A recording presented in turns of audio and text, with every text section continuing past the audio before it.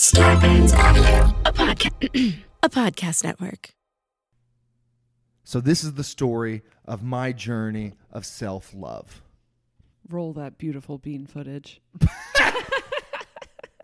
You're listening to Mormon and the Meth Head. If you put a Mormon and a meth head together, this is what they sound like. Aaron Woodall and Jessa Reed are friends. Listen to them talking to Mike.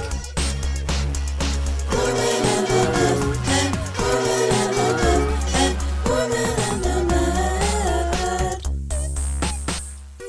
I'm really trying to bring that back. I just think we should open every podcast with the beautiful bean footage. Bring it back from when? When was it? Bring it back from the 1990s chili commercial, I guess. It was. You don't remember that commercial? Wait, so that was a very famous... I thought it was a Bush's Beans commercial. Yeah. Is it chili or is it baked beans? Well, I mean, it's baked beans. And is it the dog that says roll the beautiful bean footage? Yes. Okay, I totally know that dog. I know that those beans. Yeah. I don't remember that sentence. But yeah, let's bring it back. Okay. Let's And we don't bring have it to back. write. We don't have to write. Roll that beautiful self-love footage. That's just a video of me jerking off. I have several. Jessa rolls that footage all the time. I have many, many beans. Roll that. Well, that has many meanings. Those beautiful beans. Anyway, so I think for years now, I have wanted to like myself more.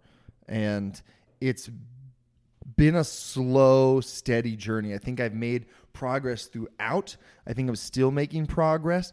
I just think that this recent progress feels bigger.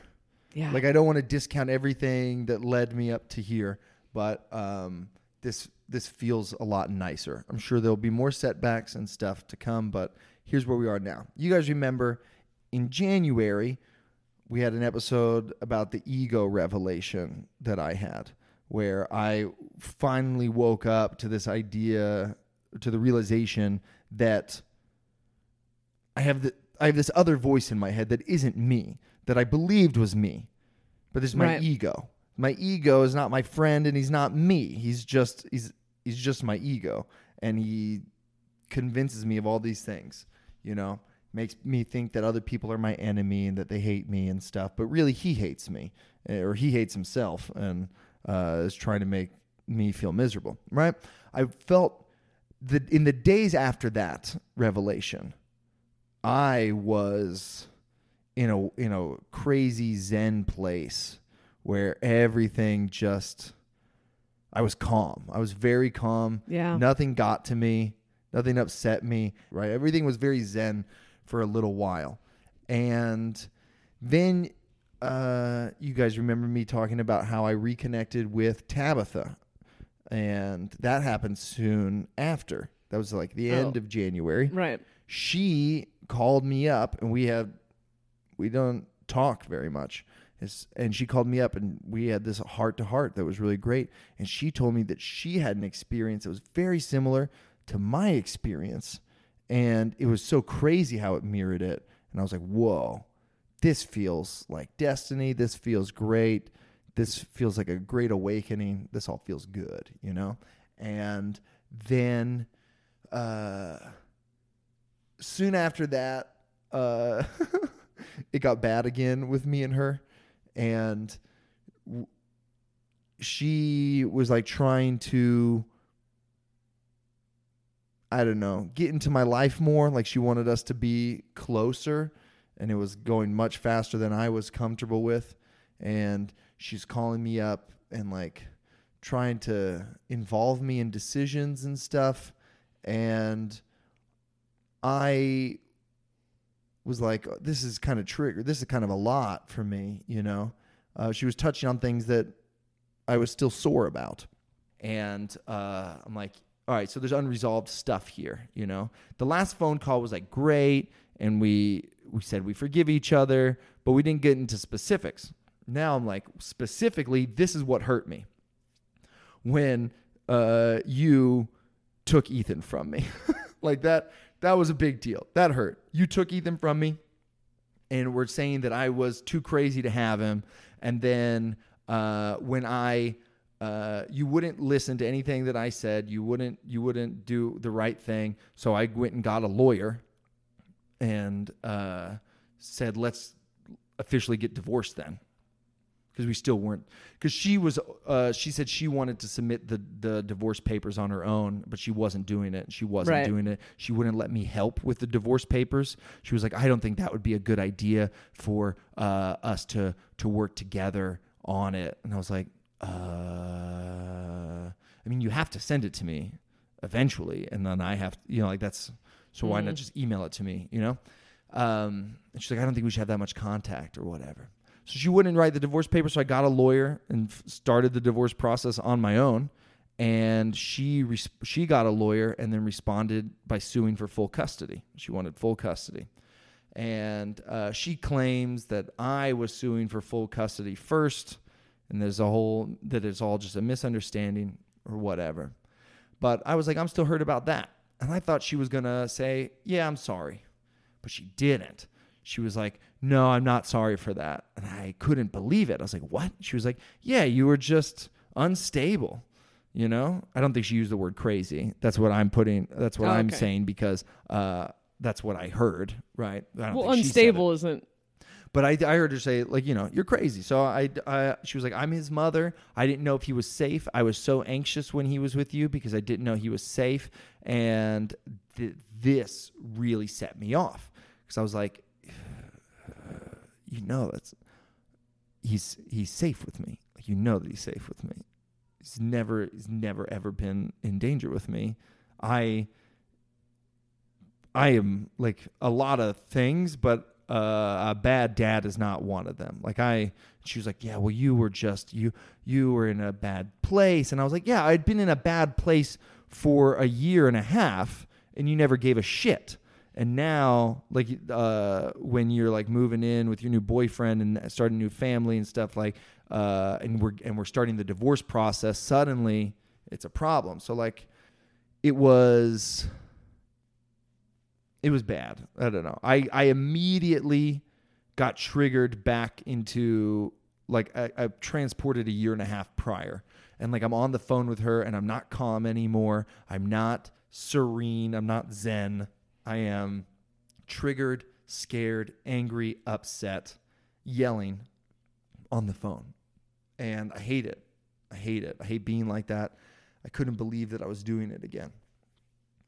And things have pretty much been like that with her ever since then. And it's not, whatever. Like your feelings with her? Mm-hmm. March, you and me get back together. Right. And we start the last leg of our boyfriend-girlfriend relationship. And it was the best of times and the worst of times. There were things that we did way better. We'd fixed a lot of the surface level problems. Right.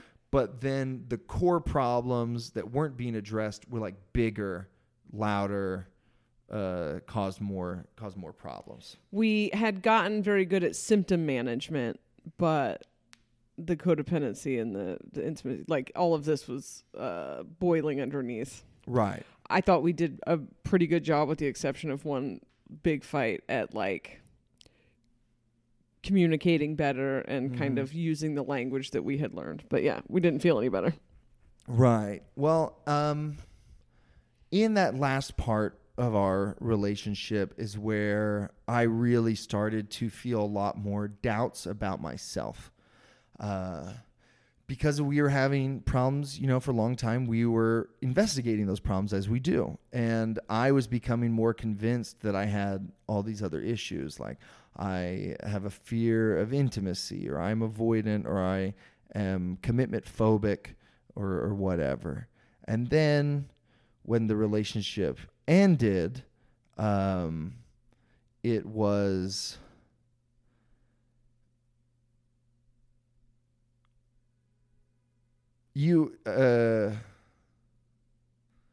we were both pretty upset Right. that it was ending, and we had normal, I think, breakup fights that people have, right?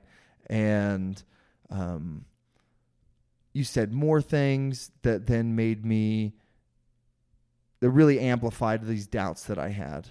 And I left our relationship feeling very broken, like there was something Wrong. deeply wrong with me. Right. That I am just going to keep doing this over and over again. I'm just going to keep hurting people that I love and never finding true happiness, and I suck. And I tried to fight all of that. I think that I was doing outward things that were like, I like myself. But there was just something deep still inside that I spent a lot of days inside, and a lot of days just in my bed, not being able to get out and stuff. As I worked through and processed through our breakup and started feeling better about things, there was a day where I got high and did some meditating. By meditating, I don't mean real meditate. I just mean some thinking. I had a thinking spell. And I was thinking about what I really want. You know, in the one of these previous episodes, we talked about how I want to quit comedy. Right. I just don't feel like I'm happy. And what is it that I want? Do I want to live in Salt Lake? Do I want to live in LA? Do I want to live in New York? Do I want to live in Cincinnati? Like, where do I want to go? Do I want to keep pursuing stand-up comedy? I don't think I do, but what's the alternative at this point? Do I get a job? Do I get a job? A job. Like a Yuck. boss? Do I get a boss and a job and a paycheck and taxes and stuff? Do I get a mortgage? Should I get a house? Like, it's kind of ridiculous that I'm 32 going on 33. I've got roommates. I share a room with my son. Like, maybe I should get a fucking job. It sounds terrible. Like, what is it that I want? And I kept coming back to the thing. Like, there would be these little thoughts. I was like, I know what I want, you know, but I didn't want to go after the things that I wanted. The biggest example is acting. I think about acting all the time. I talk to you about it all the time. Yeah. And then I remembered, like, I did a 48-hour film festival with Nick Dobson in 2006. I believe this one. We did one, we did multiple, but I think this one was in 2006. 40-hour film fest was so fun. I mean, we were kids. I don't understand the adults that do it. You're losers. But we were kids and it was fun. You have 48 hours to make a short film. They give you like a character name and a line of dialogue and a prop that you have to put, and you pull a genre out of a hat. So you have to make it in that genre. And it's just really fun. You don't sleep all weekend. You just, like, you come home Friday night and you have these things that you pulled out of the hat, and you have your friends, and you just start writing the script. And then by sunup Saturday morning, the script is done and you're filming, and you're like, shoot, you've got people that are scrambling to find locations that we can shoot at, you have to have original music. Like, we had our musical friends just like in a room writing a score for them. Like, we gave them a script and they just start writing the score. Like, it's just busy. Like, there's something to do. It's fun. We're like having a blast. We're teenagers. We're horny. Like, it's just, everything's great. Everything's fun. And it was like Saturday or Sunday morning. It was early. Like, I remember the sun coming up in Greenbelt over Nick's house, and because we were shooting on the roof. And I was like coaching our actors, and I was like giving them like, not tips, but like, I don't know. I was like helping them like get the performance that I wanted when I wrote the script. And I was just like, the words coming out of my mouth were just perfect. And then the actors were perfect, and everything was fun. And I said to myself, I have to do this for the rest of my life. I have to. This is what makes me happy. This is what I love. And I'd like known that for so long, and I don't do it. I've dabbled in some acting, but every time I think about it, I'm like, why don't you try to get an agent? Why don't you try to go out for auditions? Why don't you try? Why don't you try? Why don't you try? And I'm high, and I'm thinking about that. I'm like, you know what you want. Why don't you go after it? And I was like, I think I don't go after it because I don't like myself enough. You know, you tell yourself that you're worth a certain amount, and like I'm not worth the risk.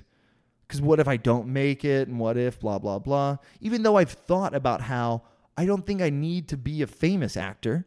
I think I gain a lot of joy just from acting. Like, even if I was a loser doing 48-hour film festivals, even if I was, I would have fun. I would have fun.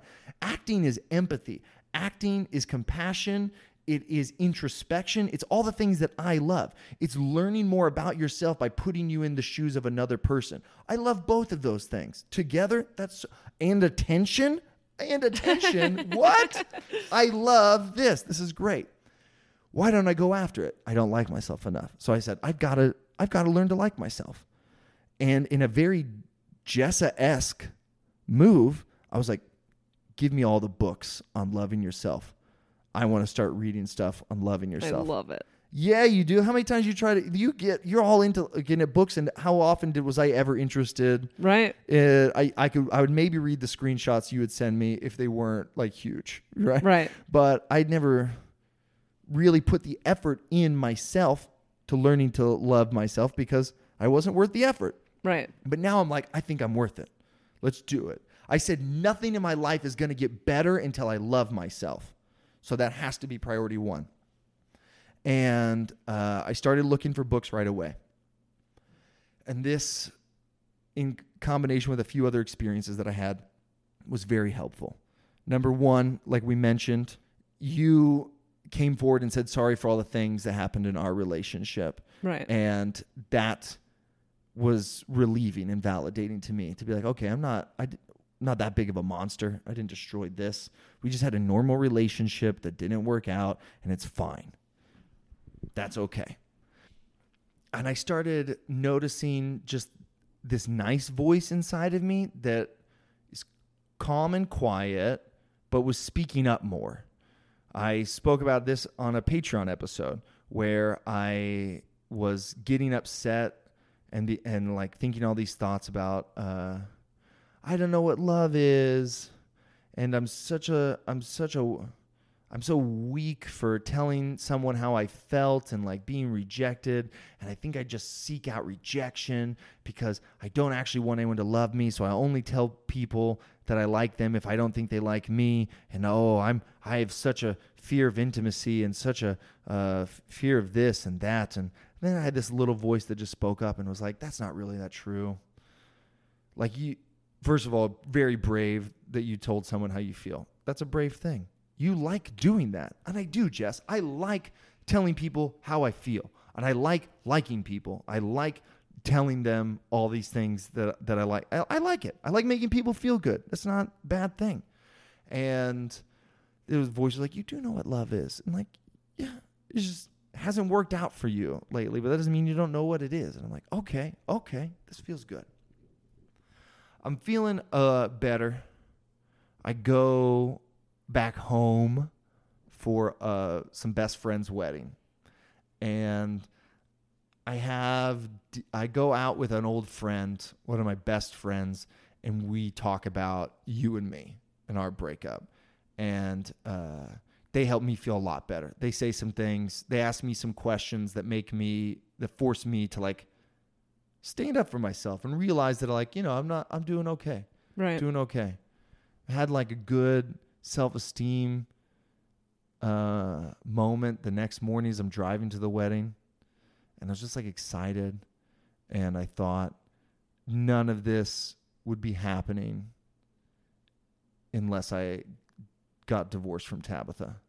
And then I kind of cried, but it was like I cried, like a happy scream, like not like ah, like I was so giddy at that thought. Also, the Chili Peppers were on the radio, and like a lot of people love to make fun of the Chili Peppers nowadays, and I am not friends with those people. The Chili Peppers are fantastic, and I heard 3 different songs on the radio on the drive to Delaware that day. It was fantastic.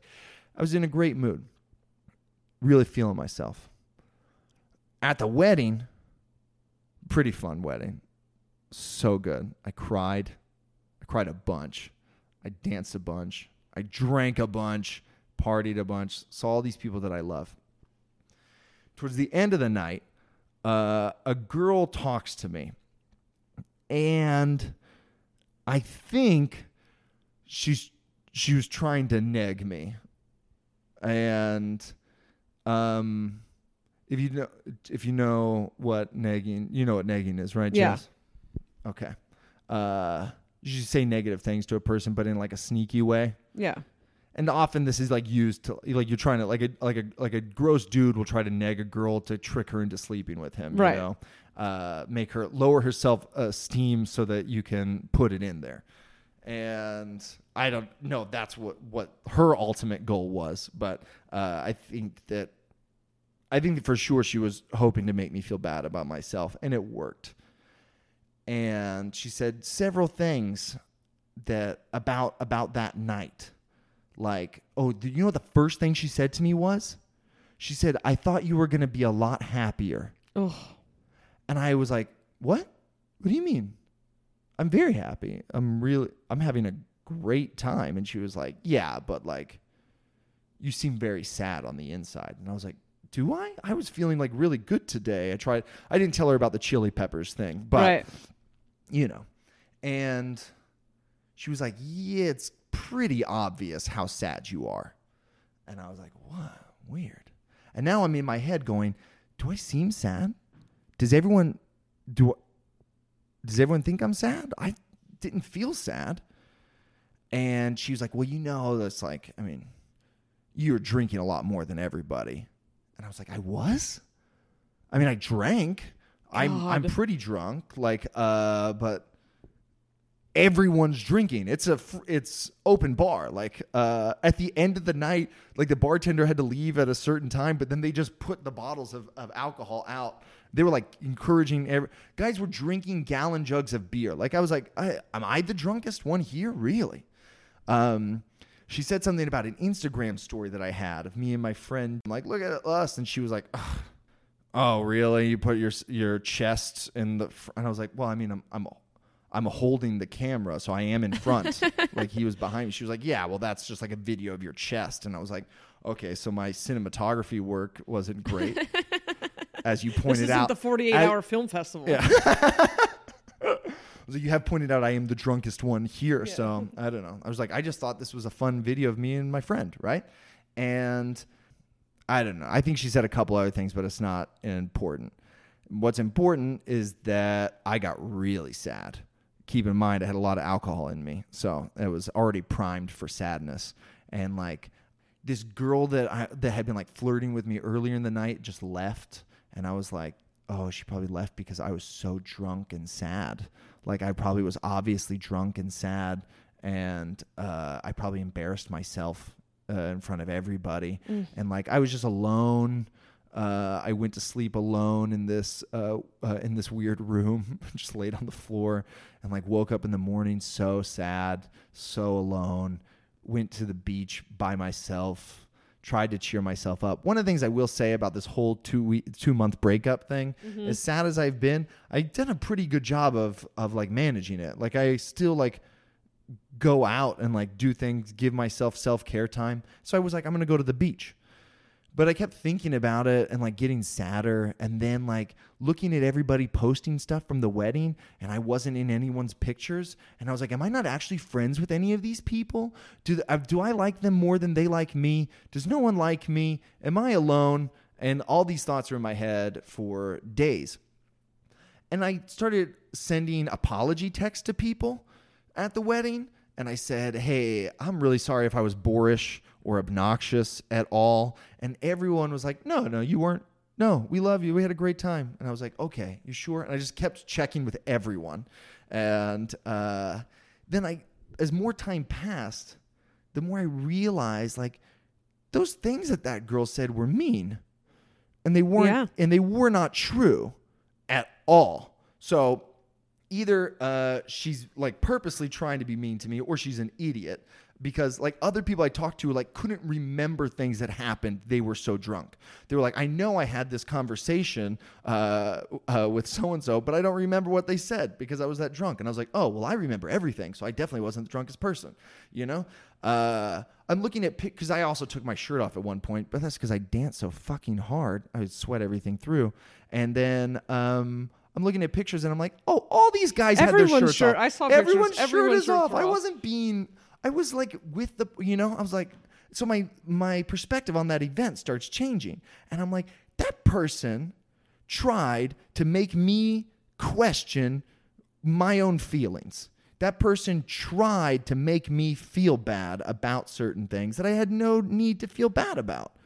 Or, well, maybe she didn't try. Maybe it was an accident. I'll throw that caveat out there. Sure, maybe. But that was like, ended up being a big revelation for me. I started to feel better about that. And this good little voice starts speaking up more after that experience.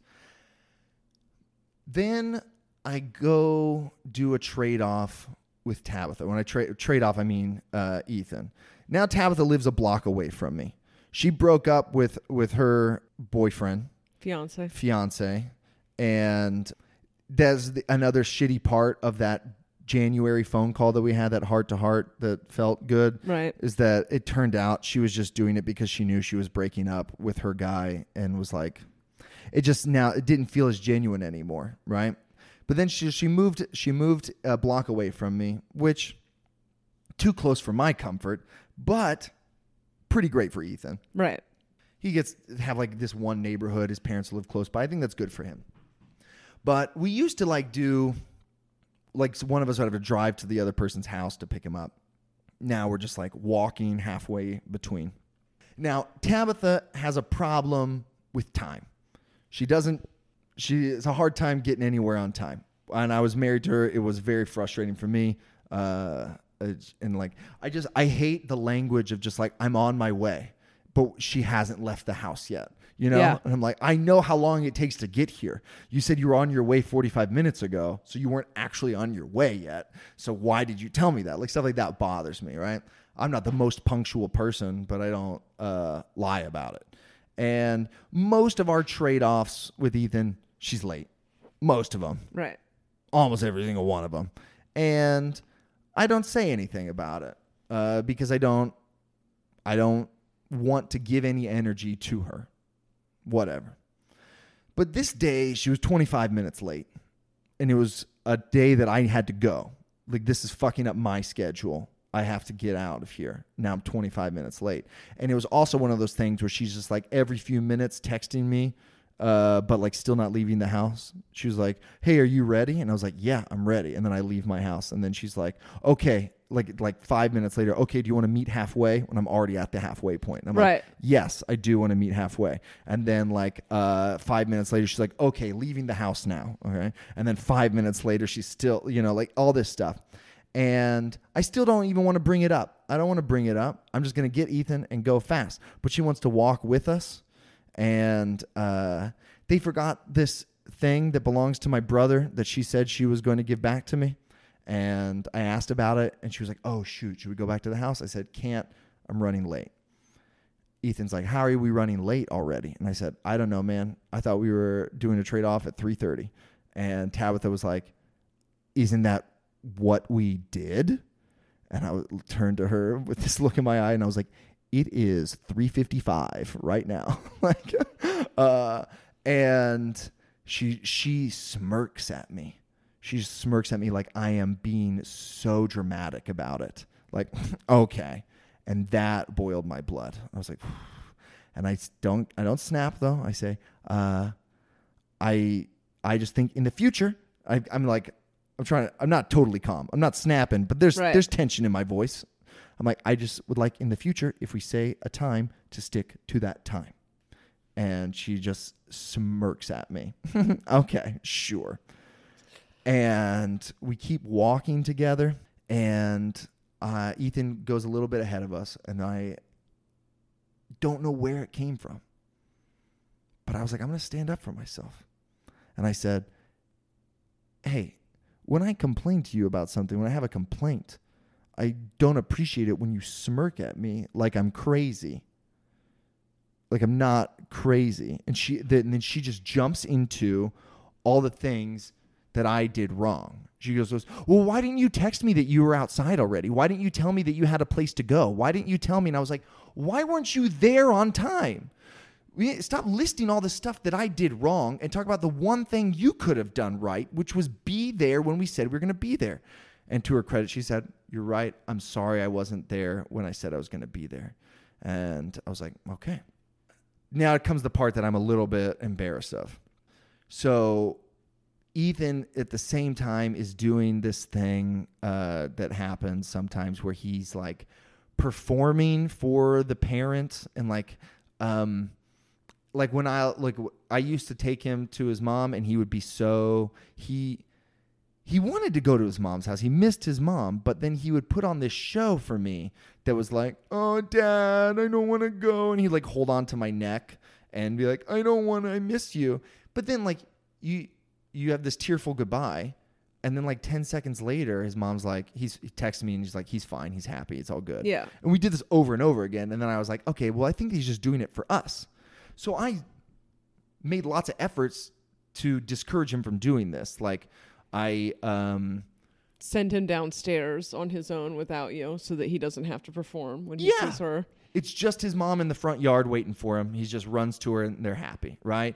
Or I talk to him all day about how exciting it is that he's going to mom's house and like how jealous I am that he's going to mom's house and stuff, so that he's like pumped by the time that it's time to go. And he's doing this kind of stuff and I'm mad. I'm agitated. And it just feels like she's orchestrating it. And this sounds crazy, but it feels like she wants him to do this in front of me. It feels like she wants, and I'm like, that's a crazy thought. I'm projecting a lot of stuff onto her that's not right. But still, I was mad. And he did it again. He was like, oh, I don't want to go. And I said, what is this? Which is what I regret saying, especially because I was like right in front of Ethan, or I was holding Ethan when I said that. And then she starts to cry. And she's like, I don't know what is going on with you today, but the tone you are speaking with is making me so anxious right now. And I said, good, go be anxious then. And I patted her arm and turned around and walked away from her. And I don't know where that came from either, but fuck, did it feel good. It felt good. Like you make me, your existence makes me anxious. I live in anxiety all the time. All of these trade-offs are anxiety ridden for me. You go out of your way to make me anxious all the fucking time. And like, I don't have a tone. Like I'm not, like she said something about like me being in a bad mood. I'm like, I wasn't in a bad mood.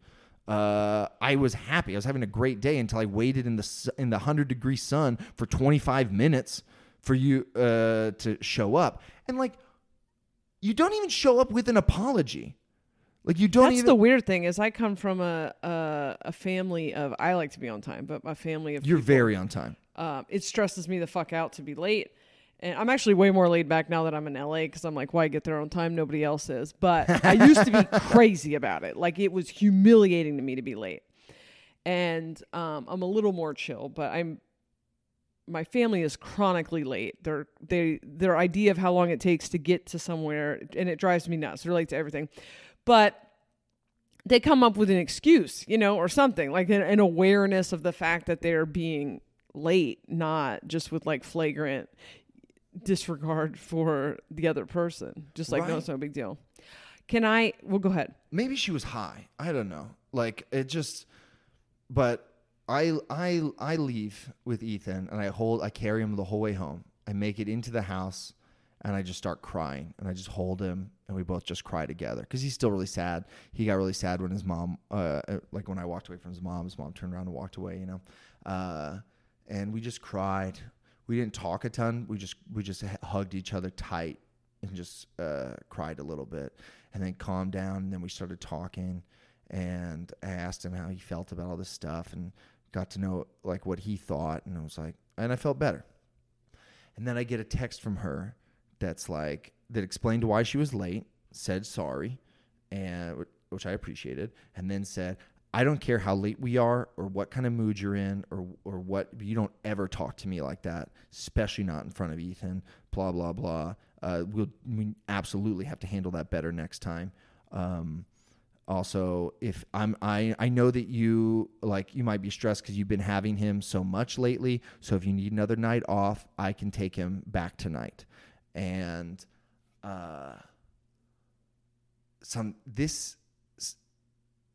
suddenly I saw this pattern. It's been a while since this happened, but in the first year of the divorce, this happened all the time. We would have an interaction at trade-off that would upset me, and then I would be too upset to have Ethan. I would be a mess. I'd be a mess, and I couldn't fathom parenting. I just needed to be alone and cry because I was so sad. And then I would just like give him right back to her.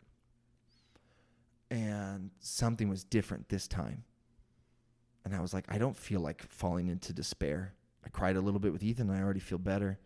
And like, she's saying things that like usually would tear me apart, and it's not this time.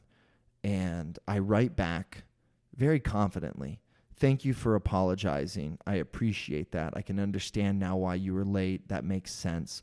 Although I don't think that I spoke to you very rudely at all. I was upset, but I had a right to be upset, and I let you know about it.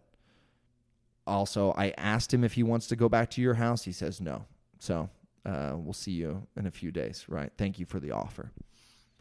And then she didn't say anything to me for a few days. But, well, that's not actually true. She didn't say anything more to me that day. But now I'm like going through the Rolodex of my memories and remembering all kinds of things. Number one, from the beginning of the marriage, and a lot of the stuff that I dislike about Tabitha, I'm like, I don't think that was there during the marriage. Like, that was all just divorce stuff that happened. We were just mad at each other in the process of the divorce, and I think that's why she acted that way. But this was like throughout our marriage, a huge problem was anytime my feelings were hurt by her and I brought it up, she would cry and make it about her time after time after time. It was a huge problem that then we started having fights about the fights where I was like, you know that can one day it be my turn to have feelings? Like every time I try to bring up my feelings, it becomes about your feelings. Where I'm like, hey, you hurt my feelings. And she's like, it hurts my feelings that hurt your feelings. Why do you think I'm a terrible wife? And I have to then comfort her. But she never says sorry for what she did. She never addresses my feelings whatsoever. It's just now she's crying and I have to be a good husband and hold her and tell her like, I'm sorry, baby. I think you're a good wife. You do a lot of good things. I just, wanted to talk about this thing. So when you said that you guys had good communication, like you talked one time about how like you guys would fight, but that you were very good at like talking it out. Are you looking back and realizing that talking it out ended with just you apologizing? Yes, but I think that I was very persistent. Like, I think I did get apologies out of her, but it was just, it was a lot of work and not every time, Yeah. But I think that I'm a good communicator. Right. So the next day, somebody posts on their Instagram a page from a book called Psychopath Free. And it describes this relationship with an abuser. And I read it and was like, fuck. Oh, man. And then I looked up the book online. They had a quiz that you could take. That was part of the book that was like to ask you questions about your relationship, and then they like diagnose your partner with some sort of mental disease. It's a very fun test. I recommend everyone take it. But that opened my eyes up to a lot of like consistent behaviors that Tabitha had exhibited throughout the years that I had known her. Just how she's always got to be the victim and how nothing's ever her fault, how nothing ever changes.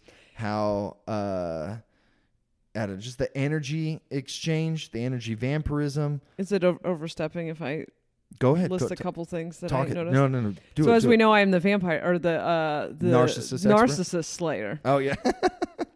And one of the biggest problems with the narcissist, as we've discussed on a previous episode, is that the narcissist they do things in a way that if you speak up for yourself, you seem crazy.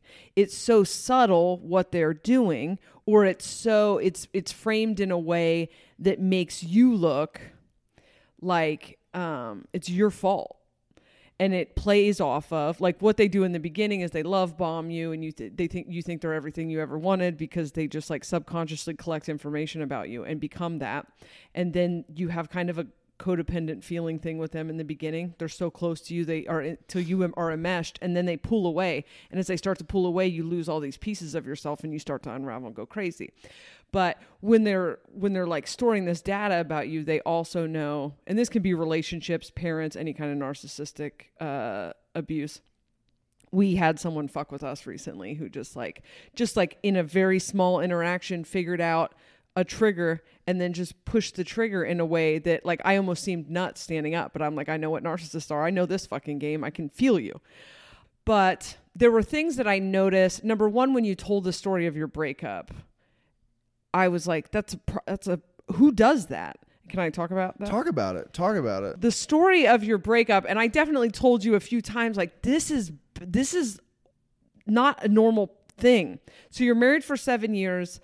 You have one conversation in which she lets you know that she's miserable.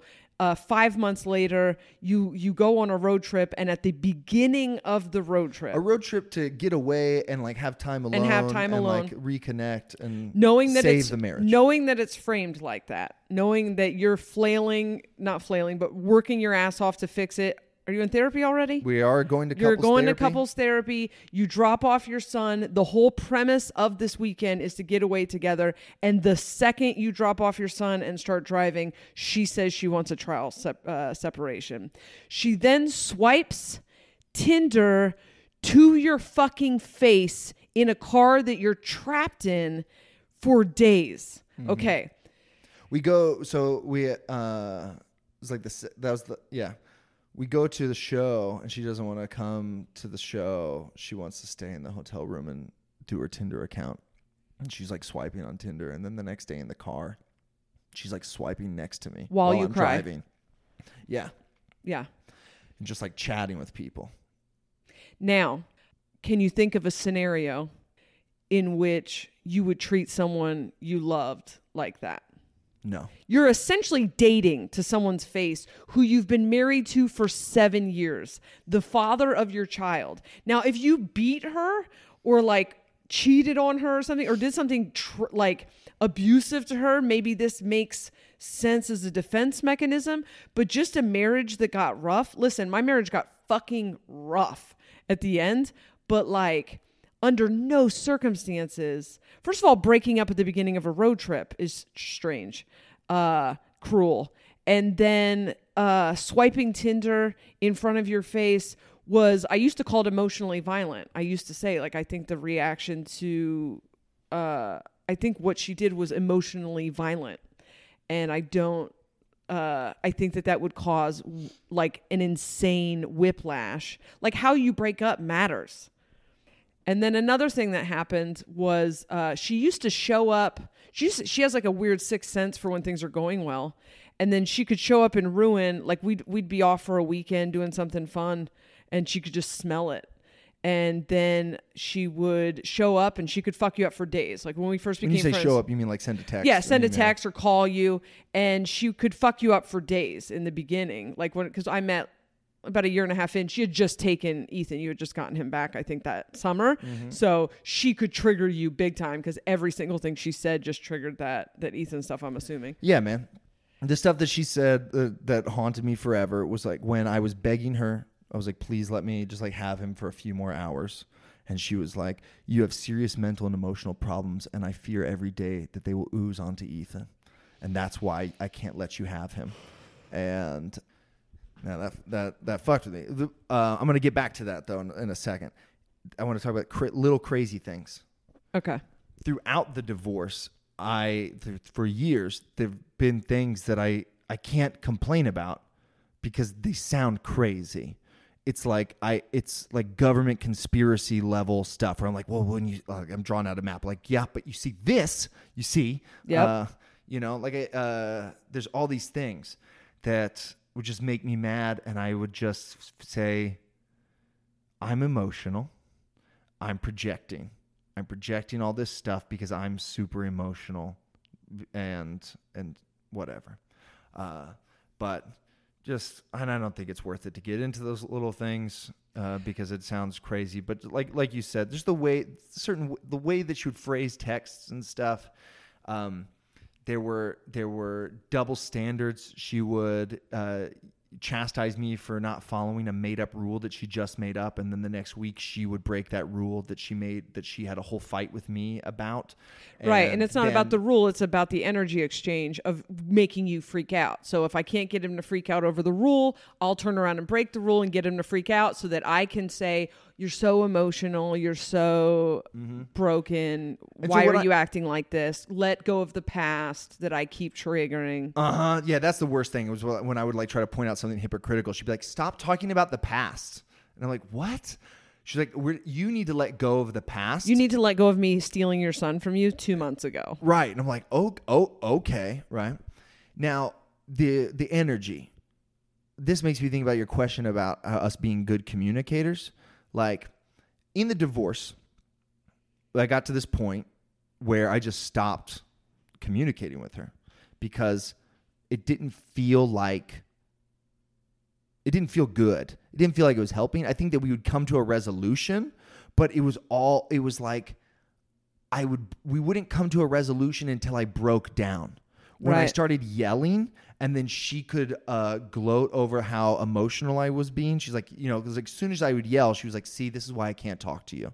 She would say that, I would want to get her on the phone and be like, let's talk about this. And she was like, I really don't feel comfortable talking to you on the phone right now. If we could just do a text. And I was like, when that's we first gonna became take friends, a lot longer. But okay, we're just like texting, and then when I would get upset, she'd be like, see, this is why I won't call you on the phone anymore because, this is better, this kind of stuff.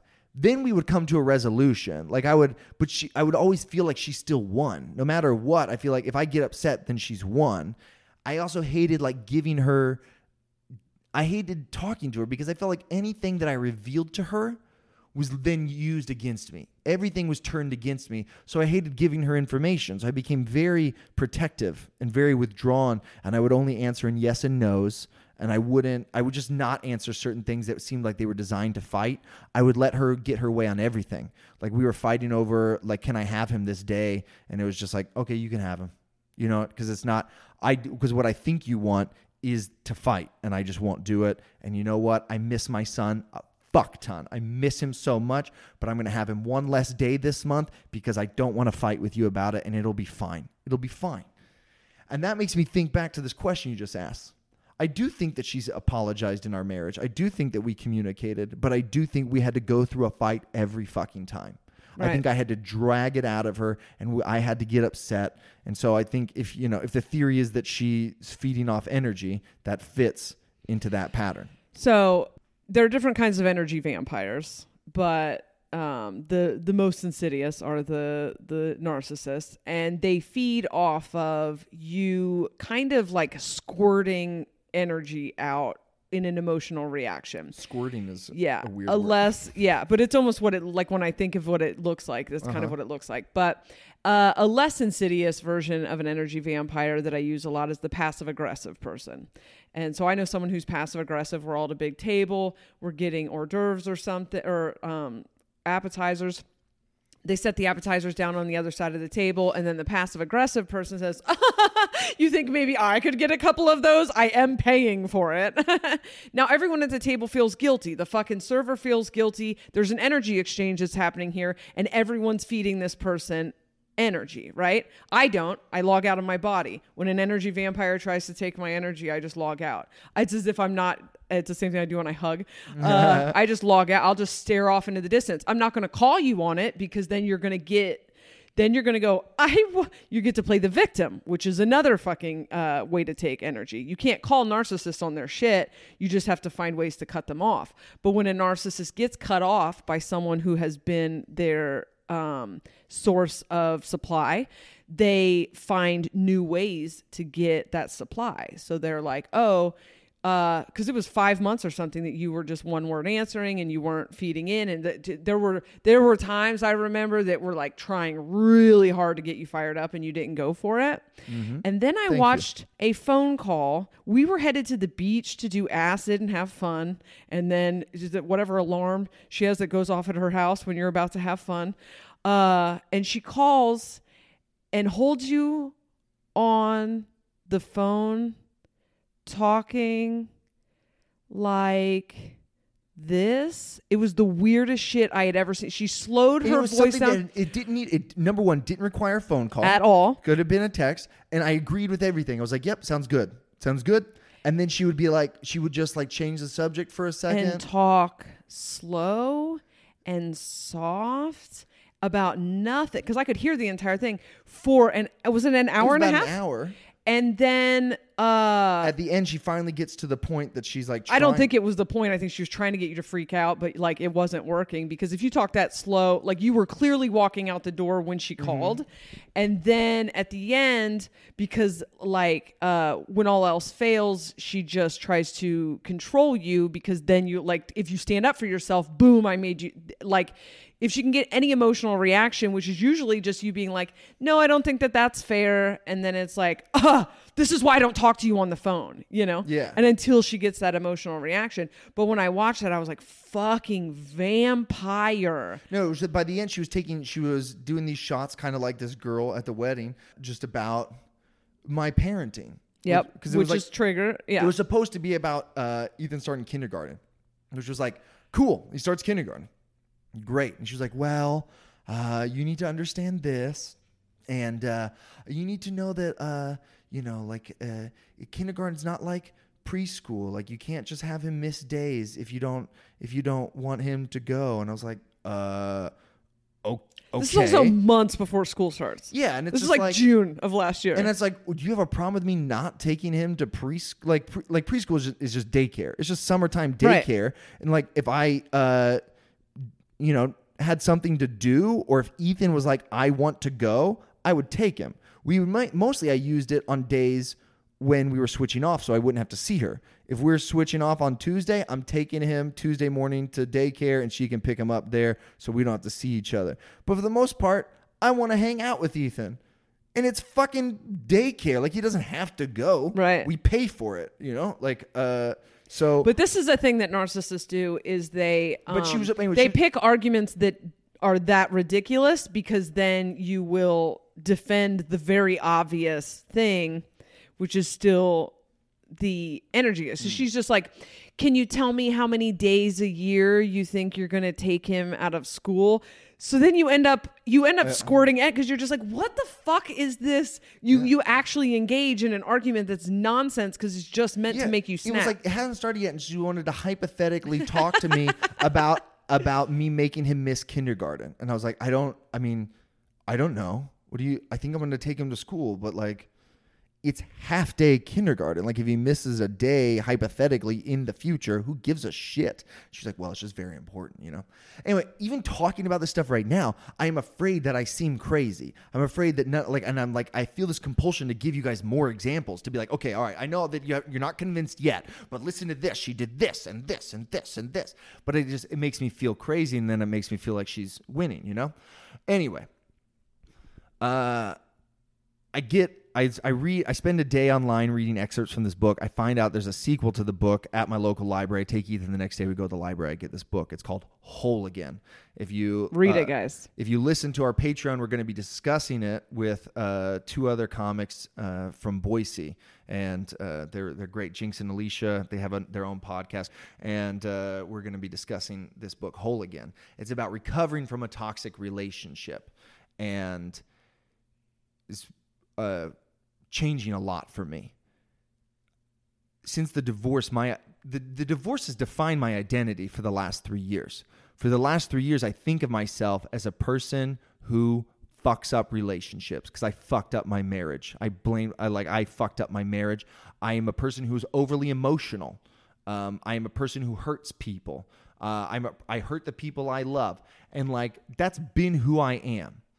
And this book is like showing, is talking all these people that had a partner who made them believe these things. And I'm like going back to my divorce and being like, holy shit. I only believed that stuff because Tabitha told me. Yeah. And I trusted Tabitha because I loved her and she was a good person and she was my wife. But what if she was a psychopath? And what if I've hated myself for no reason? What if I reacted rationally and normally to a very mean person breaking my heart? Like everything in the divorce was just like, I was emotional. And then she was just like, I can't believe you treat me like this. And I was like, that I'm sad, all this stuff that was like done in my face. And then when I reacted to it, she was like, this is why, and all of a sudden I'm seeing her in a different light. And like somebody messaged me on Instagram. They just started listening to the podcast and they're like, hey, I'm on episode 2. I just want you to know your wife is a bitch. She was terrible to do all those things. That's an awful thing to do to a person. And I've gotten messages like that before. I even wrote jokes about people telling me she was a bitch, about how like that wasn't true. And like, that's not like, but this time I was like, you're fucking right. She is. That was terrible. And she's never fucking apologized for it. Who wouldn't do that? A bad person. Only a bad person would do something that awful and never apologize for it. And make me feel bad. Spend years making me feel like I was inferior. I was lesser. I was a bad parent. All these things. And I was just like, I'm going to unsubscribe. I don't. She sent me that text and I just felt like I could see her trying to pull strings. And I was like, I'm just going to cut that off because get fucked. The ego revelation was the beginning of you starting to wake up to that revelation. And then she comes along with a different angle. Like, let's be friends. Let me back in. Let me closer. Do you want to hear the crazy thoughts that I had back then? That now night, don't I seem remember crazy? you yep. It seemed too good to be true, the way her experience mirrored mine. And I've often worried about her listening to the podcast or her friends or somebody telling, we got lots of listeners in Utah and we have mutual friends. Like, I'm sure it's not. Ethan talks about Mormon and the meth head. She knows what it is, right? Right. And I just was like, what if she listened to that episode and just called me up and mirrored my story with her own to get to me? Like, that seems weird. But then when a month or a few weeks later, she tells me that her and Todd are splitting up. And then I'm like, oh. Because in the first conversation, when we were made up, I was like, hey, it's ridiculous that me and Todd haven't met. We should meet. I want to sit down and have dinner with them. I want to meet my kid's stepdad. And she got really weird and was like, no, that's not necessary. And I was like, of course it's necessary. It's been way too long. I'm sorry that I was too scared to do it. I'm feeling a lot better now. Let's do it. And she was like, no, I don't think we need to schedule anything. I think we can let it happen organically, which makes no sense. We don't live in the same city. We don't go to the same gym. We don't hang. We're never going to meet organically. We have to schedule something. And I thought that was weird. But then later, 2 or 3 weeks later, when she's like, we're breaking up, I was like, oh, so you knew that on our last phone call. We're breaking up and then kind of tried to use you as emotional support for her breakup. Emotional support for her breakup. Fucked up. That's fucked up. A relationship that she went out of her way to put into your face and make you feel bad about. Yep. And now we haven't spoken to each other in a year, and now you want to talk about your breakup and the things that you're learning, and you want to talk to me about how your parents aren't being nice to you. Like, all of a sudden she was using me as an emotional shoulder, and I thought more about that idea, and I thought I was still kind of crazy. And now that I'm reading stuff that I'm in Facebook groups where people are sharing their experiences with their moms or dads or boyfriends or girlfriends or husbands or wives, and there are things that I'm like, okay, well then this is totally within the realm of possibility. Absolutely. She also revealed that she does listen to the podcast because you shared the story of the talk between you. And within days, she was like, did you tell that story on the podcast? Yeah. Yeah.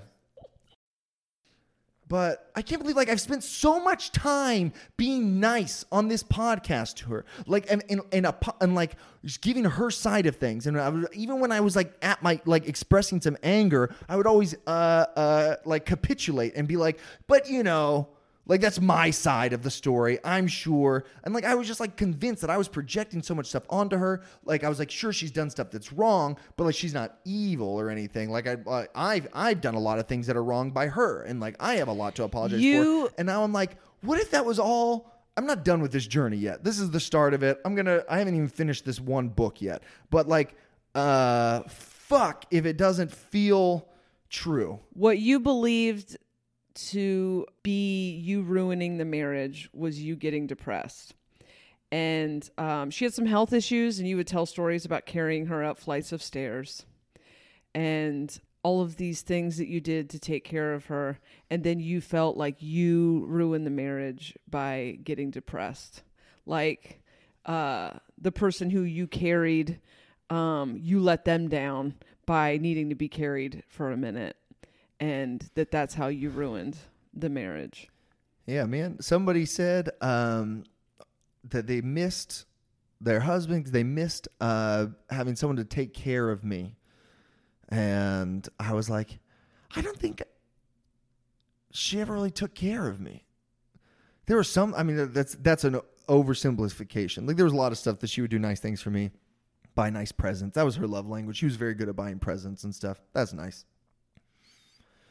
But like, caretaking, like, I never felt like she said, baby, stay in bed, I'm going to take care of this. Like, you go take a day to yourself, like, or like, you know, but every day I let her sleep in, and every day I let her skip chores and stuff. Like, and I just picked up the slack, and I took care of Ethan, and I did this, and I tried to baby her and make it, because I loved her, you know? And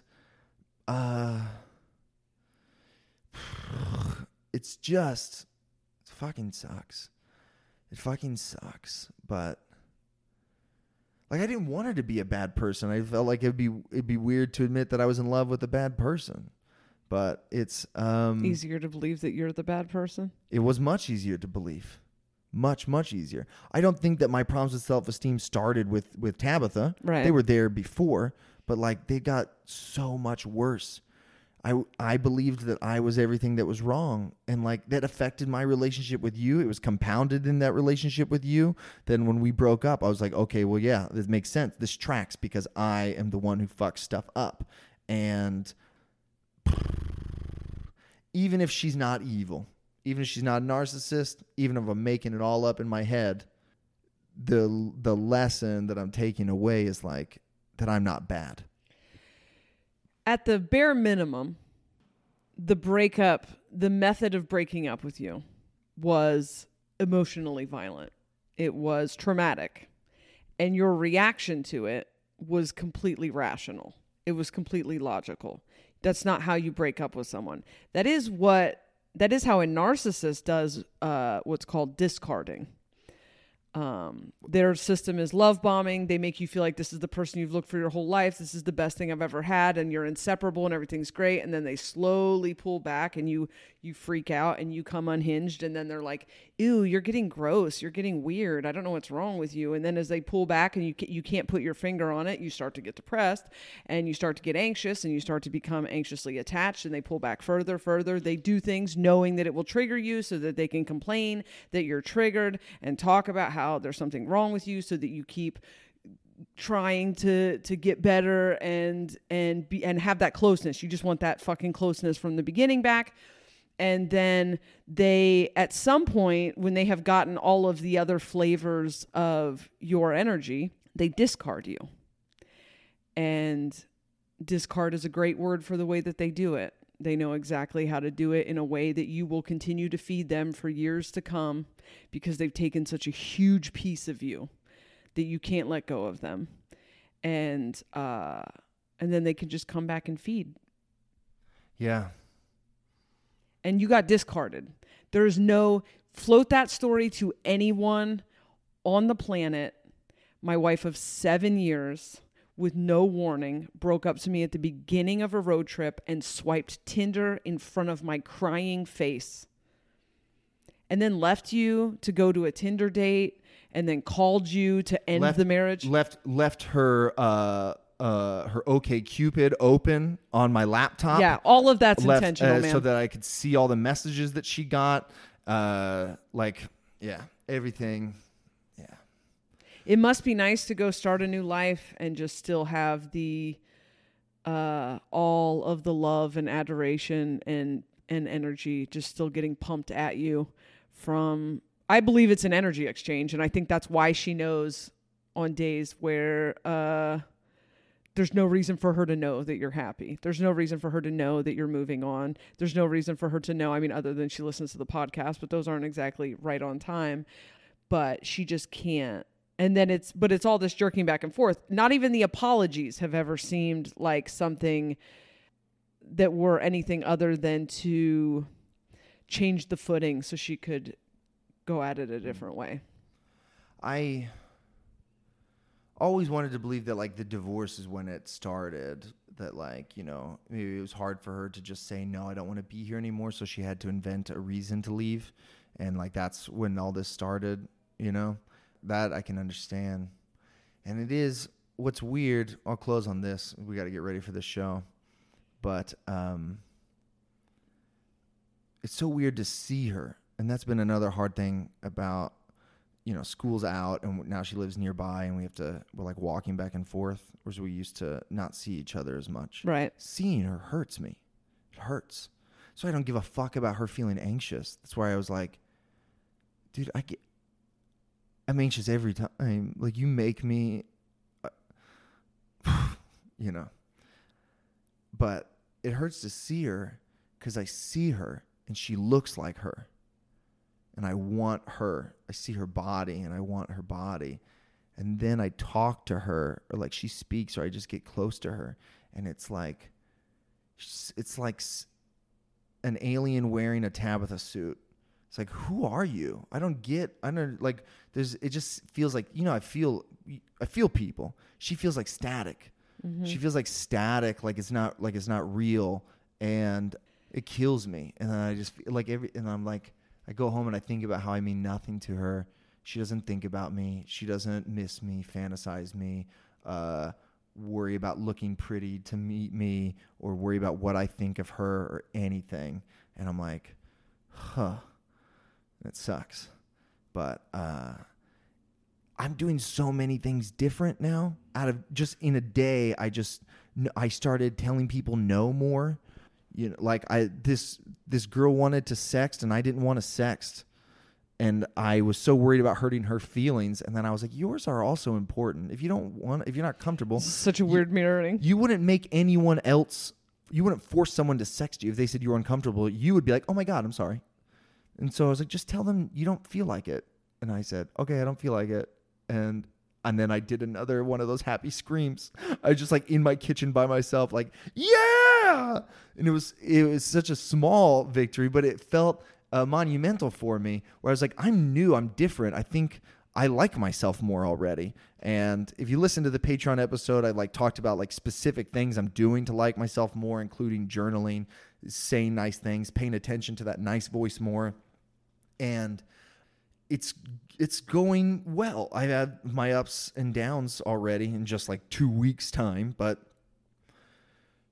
I really hope that this leads to some lasting improvements in my personal life. I bet it does. Tune in next time to find out if that's true.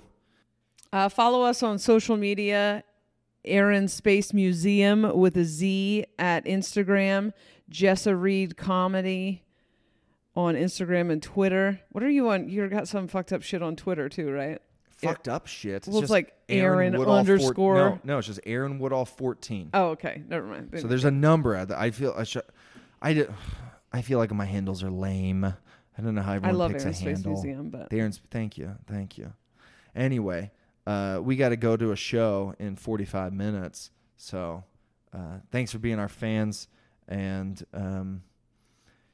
let me know if you think I'm crazy. Next time on Mormon and the Method.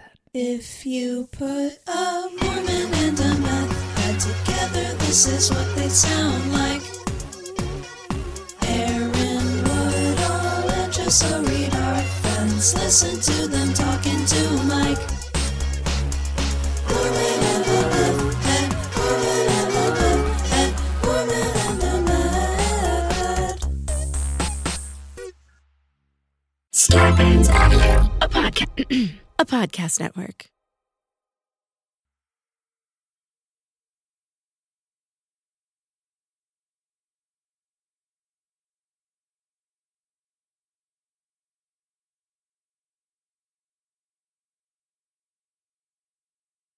Was like, this is kind of trigger. This is kind of a lot for me, She was touching on things that I was still sore about. Like she said, my sister said she misses you.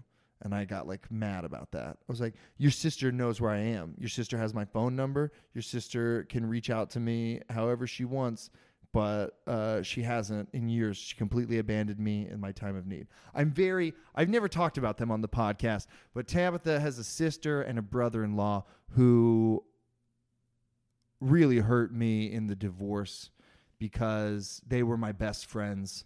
And I get that divorce stuff is messy, and everyone says you don't have to pick a side, but you got to pick a side. And weirdly enough, they didn't pick me, They went with their sister, right? That makes sense. But did they say like goodbye or have that conversation with you? No, I mean, the stuff that hurt was like, they were the first people I told about Tabitha leaving me. And I cried and I put my head on my sister-in-law's shoulder. I haven't thought up of fake names for them yet. So, and I just cried, and she held me. And like, I've known her longer than her husband, but I was like really close with her husband. I loved him so much. And they were like, we're going to be here for you. No matter what, we want you to know that we love you and we'll be here for you. And it was a lie. They were never there for me after that. The day that she told me that it was over, because you remember she said we want a trial separation. Yeah. But that trial separation was like 48 hours, and then she was like, no, I really am just getting a divorce. So that day that she did that over the phone, and I was in Salt Lake with Ethan, and I called them up. Because I was a mess, and I was like, I need help, please. And they were like, oh, we have dinner plans. And I was like, cool. I was like, I need to give Ethan to them so that I could kill myself tonight. So, my goodness. I'm glad that you went to that Cajun restaurant instead. So that's probably fine. But then like all this, in the beginning of the divorce, like all this time passed and they weren't there. And then like they talked to me and were like, hey, we're sorry. Like this is weird, and I don't feel like we're doing a good job here. We haven't been there for you, but we promise we're going to be there for you from now on. And I was like, really? Thank you. That means a lot. That's great. And then a couple days later, I texted her asking her for help or something, and she said, I don't think I can do this. And like they went out of their way to come get you back and then leave you again? Yeah. What a weird like family trait. We went to Chick-fil-A and Ethan played, and we like talked, and they told me that they were going to be there for me now, and they never were.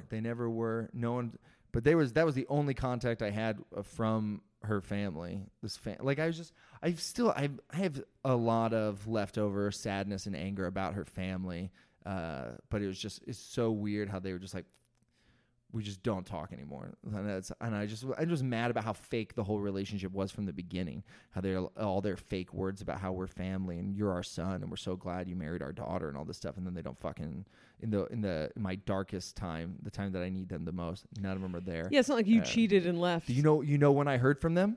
You know, the time that I heard from them, and this is what prompted the apology. They hadn't said anything to me. They reached out to me to help. They needed me to contact their mom to get money transferred to a different country. Like they just needed a favor.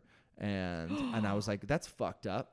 And then after that, they took me to Chick-fil-A. It was the proper apology. Yeah.